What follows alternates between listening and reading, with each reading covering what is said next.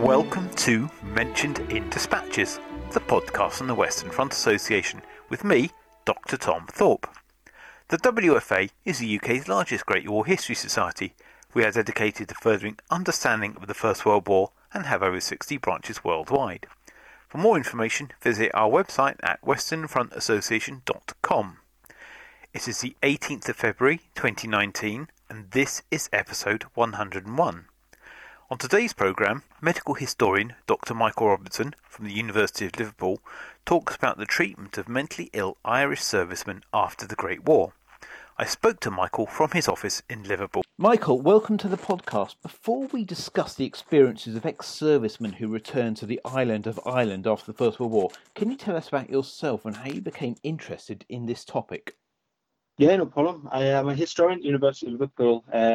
My broad research at the moment is interested in the post-war experience of disabled First World War veterans across the British Empire. And like you mentioned, I was particularly interested in Ireland during a PhD and looking at what happened to shell-shock veterans once they returned home. And to be honest, it was a subject that it really stems from childhood. I was always interested at GCSE level at Vietnam veterans and what happened to them when they returned home, obviously suffering from post-traumatic stress disorder, and this idea of a war continuing to affect the lives of servicemen in peacetime.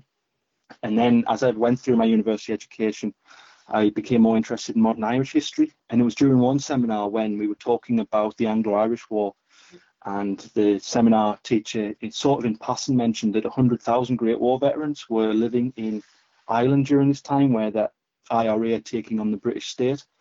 And immediately I just thought there was a really interesting subject here to explore further. And I was fortunate enough to get funding to undertake it at master's and PhD level, and just to study what happens to these men who return home from the Western Front and from Gallipoli with mental health problems to return to another war zone. So why do you think this topic is worthy of study? I think it's worth its study because at its most basic level, I think it's worth analysing these men and their families because they have been overlooked in public and academic conversation. And as I was going through my PhD and looking at the primary records down in London and in Dublin and in Belfast, it's quite clear that these men, even though the war obviously ends officially with the signing of the armistice, that the war itself impacted upon their lives for decades, even into their old age and into the later 20th century. And I think at its most basic level, I think it's worth recognising this fact that for a lot of veterans, especially those in receipt of a disability pension, the war wasn't just 1914 to 1918 and 1919, it went on well into the 20th century. And a big part of my research was also trying to ask the question, and this goes into broader historiographical debate, as to what extent did the First World War change British and Irish society? So with regards to mental illness, for example, I was looking at how the conflict demonstrates both progression and continuation of medical culture from the pre-war years and how it was shaped by the First World War. So just to give an example of what I mean, in the aftermath of the First World War, for the very first time, the British state offered compensation and medical treatment akin to what was also offered to physical disabilities. And I think it's been overlooked, but in the initial post-war years, the British state actually offered really progressive psychotherapeutic treatment, broadly akin to what we define today as talking therapy and CBT therapy. And I would argue that this is really progressive and innovative, as maybe is what's sometimes assumed. However, despite this progression, there's also evidence of unchanged prejudices which existed from the 19th century, which continue towards mental illness, even when it was deemed to be attributable to war service. And there's numerous high-profile British figures who, during the interwar period, remain unmoved in their opinion that shell shock was due to malingering, cowardice, or genetic deficiency or predisposition. And interestingly, in Ireland, because of the perceived innate childlike and immature and emotional nature of the Irish temperament, which stemmed again, as I mentioned, from the 19th century, you see that Ministry of Pensions officials are saying these men aren't shell-shocked, they're Irish, and they're mentally ill because there's an innate predisposition within the biology.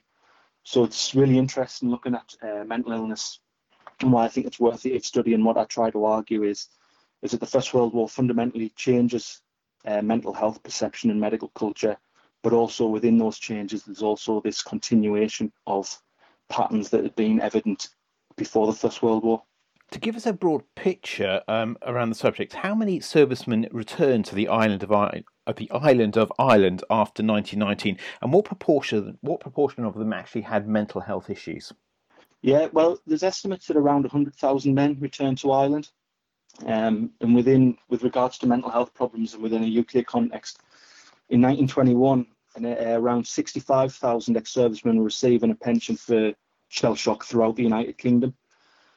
So that's obviously Scotland, Wales, England, and Ireland. Around 13,000, I've estimated, were residing in Ireland, and these were men who returned to civil society, albeit with a pension for a mental disability. Additionally, there was an additional category of men who were admitted into district asylums. And in 1921, there were 6,300 these men who were designated as service patients, with around 500 men in Irish asylums. And the difference being here is if you were a Great War veteran who required institutionalisation, you were in receipt of a 100% pension.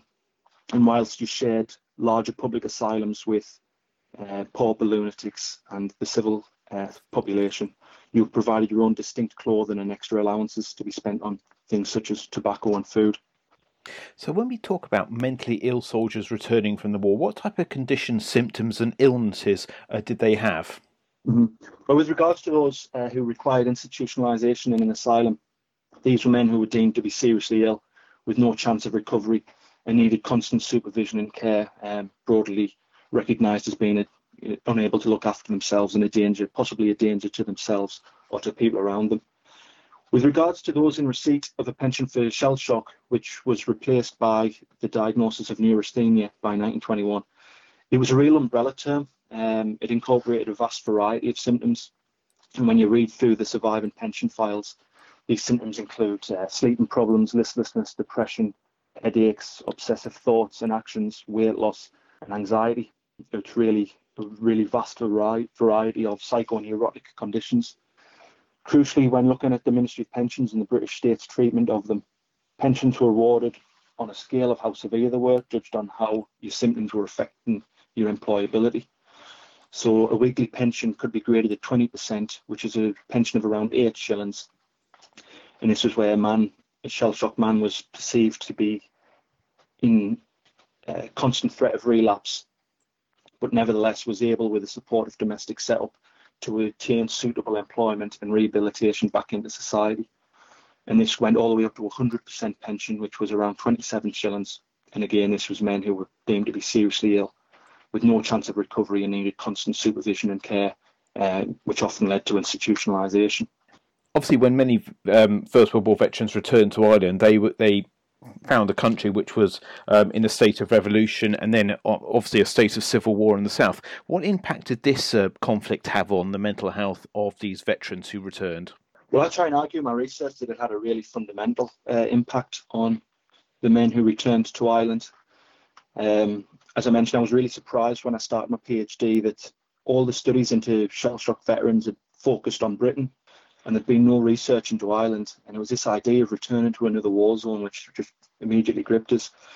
And when I was reading the records, you can quite clearly see that obviously the Anglo-Irish War and the war between the British state and the IRA, guerrilla warfare, it really has an impact on, even before you get to shell-shock veterans themselves, just on the daily administration of welfare care for disabled veterans.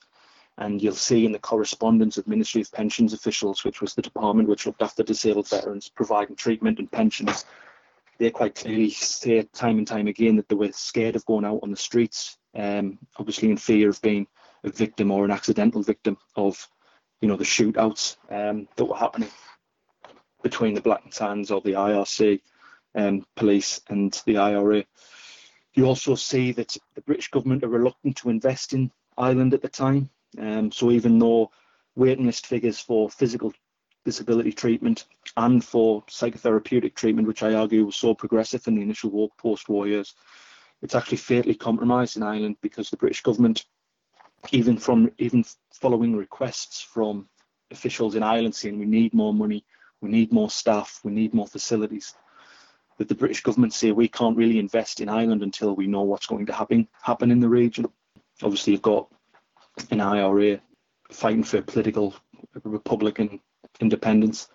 And also there's evidence that shell-shocked men actually lived in fear of being targets themselves. Again, there's debate here amongst historians about whether British ex-servicemen who returned to Ireland were targeted exclusively because they fought in the British Army, or whether they were targeted because they were informers or spies for the British service. And while it's quite hard to answer this question, it's undoubted in my mind that disabled ex-servicemen who returned to Ireland certainly lived in fear of IRA violence.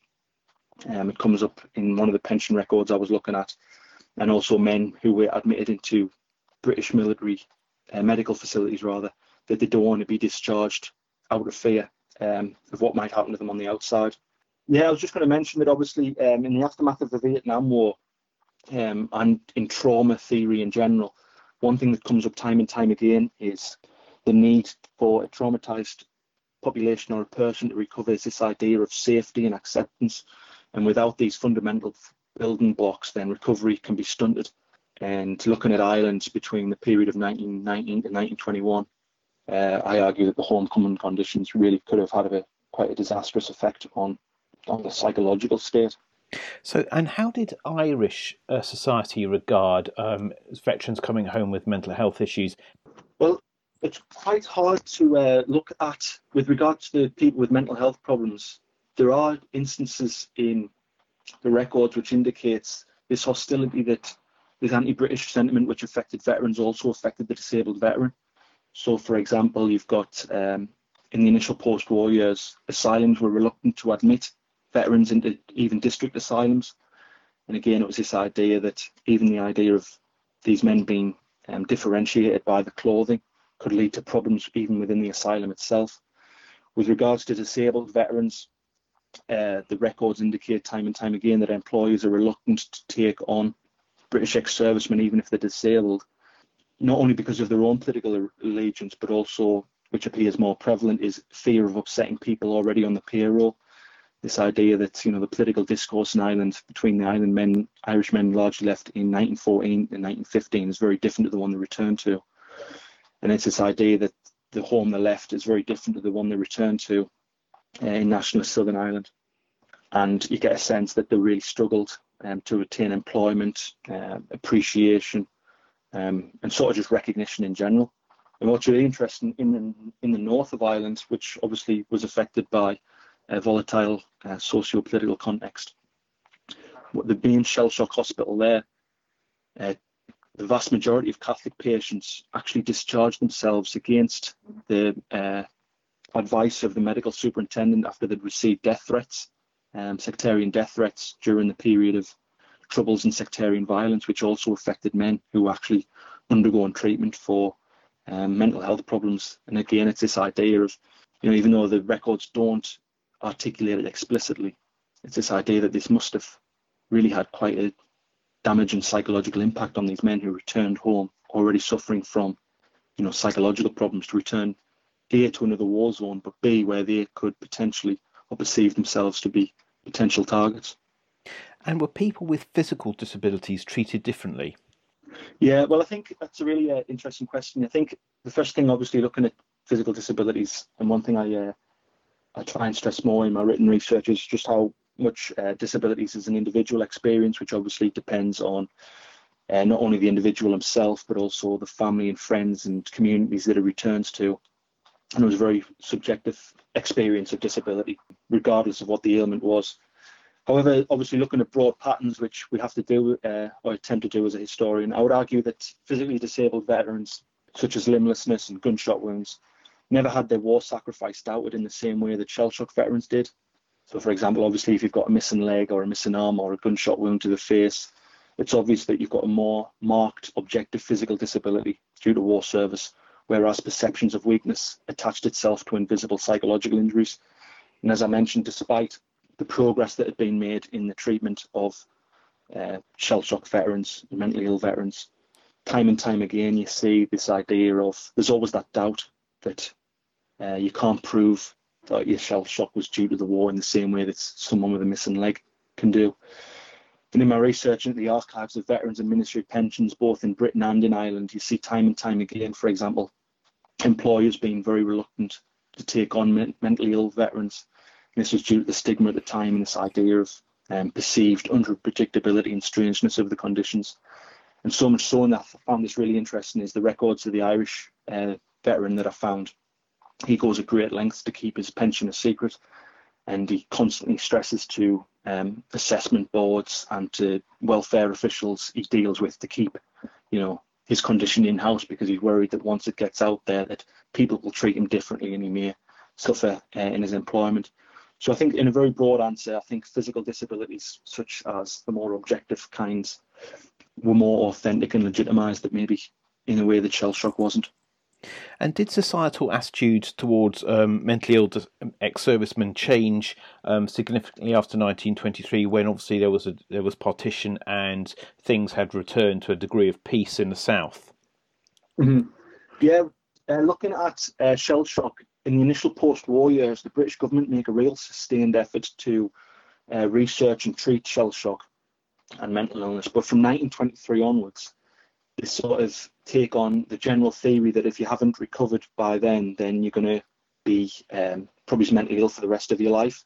And they sort of pension veterans off for the rest of their lives without really divulging much more treatment or research into the condition.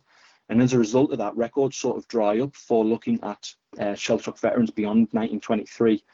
When I was trying to look at mentally ill veterans in the Irish Free State, and I sort of had to broaden my methodology out slightly and incorporate the entire disabled community, ex-service community, and try and sort of get an essence of shell shock veterans through that wider lens. And I think when I was looking at the Irish Free State and how it treated British ex-servicemen, while stigma may still exist and evidence of outright hostility and employment prejudices, which were apparent during the Anglo-Irish War, it certainly seems to have died down post-1923. Indeed, what's really interesting is the fact that tens of thousands of British ex-servicemen actually enlisted in the Free State's National Army, which helped to defeat the anti-treaty IRA. And these men, obviously, who'd served in the British Army, who then serve in the Free State National Army, it certainly disrupts this narrative that, the British ex-servicemen were just exclusively discriminated against and segregated because of the former war service. But again, looking at disabled veterans, this sort of line of employment and to re-enlist again was obviously an option that was cut off to them. And looking at disabled veterans, when they returned to the Irish Free State post-1923, whilst this evidence of discrimination and hostility appears to have died down, it's also true that they shared a really austere economic climate where unemployment was rife. And not only that, but societal sympathy for the sacrifice is much reduced, where there's time and time again you read the records and the primary records, and they suggest that the establishment of the Irish Free State wasn't because of the First World War, it was because of the Anglo-Irish War and because of the Irish Civil War. So the worthiness of their sacrifice during the First World War isn't put on an even keel to maybe what the ex-comrades were in Britain. But here, what's again really interesting is looking at the records of the Ministry of Pensions. Even though disabled veterans in Ireland, in the Irish Free State rather, struggled for employment and recognition, the Ministry of Pensions and the British state continued to provide pensions and treatment at the expense of the British Treasury throughout the 20th century rather, and actually looking at relative ratios of one-to-one ratios rather. Payments for veterans in the Irish Free State was actually far higher than what was offered to veterans in Scotland, England and Wales. So even though the Irish Free State was set up as a distinct entity, similar to a dominion within the British Empire, and even though it had its own government and own treasury and things like that, actually the British Treasury and the British Ministry of Pensions remained in the Irish Free State. It termed itself as an imperial obligation to continue looking after veterans. And I would argue that the help that they offered was maybe far more substantial than what is sometimes assumed. And I suppose this brings us on to my next question, is what type of statutory or charitable support was available for these men who had mental health issues? Yeah, I think the most important charity in this regard was the Ex-Service Welfare Society. And this is a charity today known as Combat Stress, and is maybe well known as obviously the leading charity today, which helps veterans suffering from post-traumatic stress disorder. It was established as a result of the First World War, and reading its records, archival records down in Surrey, you can see a quite active charitable body that offered substantial charitable grants, medical assessments and inpatient treatment, vocational treatment. It helped shell-shocked men attain employment. They went on significant fundraising drives each year to help raise funds for shell-shocked men and the families. So undoubtedly the British Legion also helped, but this was more obviously of a broader association for all veterans. So it assisted mentally disabled veterans in the same way that it assisted the disabled community and the ex-service community and the families at large. What's really interesting about looking at the British Legion is it appears to have been far less active in the Irish Free State. And it's quite difficult to understand why this is. Perhaps it was because in the absence of conscription in Ireland, the ex-service community is much lower in the Irish Free State than Britain. And in the absence of the British Legion, which consistently comes up with time and time again, that the veteran community are unhappy with even things such as the lack of adequate forms to fill out claims for the help is lacking in the Irish Free State, that the Southern Irish Loyalist Association takes much more of an active role and sort of replaces the British Legion in the Irish Free State. And again, this hopefully speaks to my wider ethos of research, which is the situation that happened in Britain with veterans was very different to the one in Ireland due to a myriad of socio-economic and political context. So what sort of quality of life did mentally ill former veterans have in the 1920s, 30s and 40s? Here it's quite difficult to tell due to the lack of surviving records. So when I was looking at mentally ill veterans' pension records and welfare records, which are down in the National Archives, I was looking, I'm not sure how many I looked at specifically, but I would estimate between 80 and 100. And it was quite difficult to find. You could find Irishmen or second generation Irishmen, but largely men who returned to Britain. The survival rate of pension records are largely centred on men who returned to London. And I was quite lucky and able to find one surviving file. And judging by this file, it seems that he had a very troubled life, which speaks to wider medical literature at the time, which speaks to the wider community. And reading his pension records and his medical records, he had repeated bouts of depression, a heavy reliance on his wife to assist in his care and everyday function with obsessive thoughts. And these symptoms stayed with him until he was an elderly man. And again, reading the records of the Ministry of Pensions and the medical establishment during the interwar period, they seem to suggest that these sort of symptoms were apparent within the wider community. However, also having said that, despite his intense psychological problems, it's also mentioned in his records that he was able to attain employment, have a social life. For example, he was noted he was a keen golfer, and also on his return home, he became a father to 3 children and married. So again, it's this idea of this man who was quite clearly judged to have severe psychological problems was also able to fashion, a life that obviously had positive aspects to it.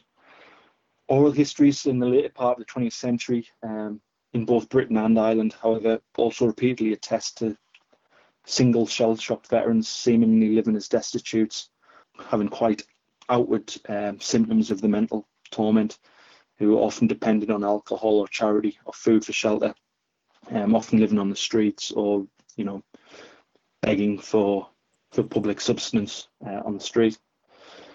With regards to those who ended up in asylum, again, it's very difficult to pigeonhole. I argue in my research that a man, if you went into a district asylum, it very much depended on the asylum you were admitted into. So with regards to Irish asylums, and you were admitted into an asylum depending on whereabouts you lived and where you were born. Some asylums, and these could be huge 500-bed facilities, some appear very humane and hospitable institutions which placed emphasis on patient care, whilst others seem to be real, for want of a better term, horror factories. I found one asylum in Ireland where, sharing with the pauper lunatic, as they were known at the time, population, the asylum was overcrowded, filthy, and a lack of recreation. And it was really, to steal a contemporary phrase, postcode lottery and potluck on the conditions that an insane veteran would receive. And finally, Michael, where can people find out more about your research? Yeah, I have a monograph due for publication, which was taken from my PhD, which I've been working on for the last year. and that's due for publication with Manchester University Press as part of their Disability History series, and that's due in January next year. I also have an article called Nobody's Children, which looks at the treatment of disabled veterans in the Irish Free State, and that's with Irish Studies Review. And coming up at some point this year, I'm just waiting to hear the confirmation date, I've got an upcoming article with War and History, and that's analysing the Ministry of Pensions treatment of shell-shocked British and Irish veterans in interwar society. Michael, thank you very much for your time. No problem. Thank you for having me.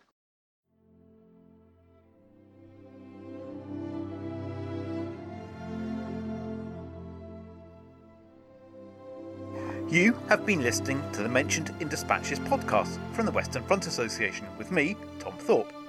Thank you for all my guests for appearing on this edition. The theme music for this podcast was George Butterworth's The Banks of Green Willow. It was performed by the BBC National Orchestra of Wales, conducted by Krish Russman, and produced by Biz Records. This recording is part of a collection of orchestral works by Butterworth performed by the BBC National Orchestra of Wales and supported by the Western Front Association. This is available from all good record stores under the record code BIS2195. Until next time.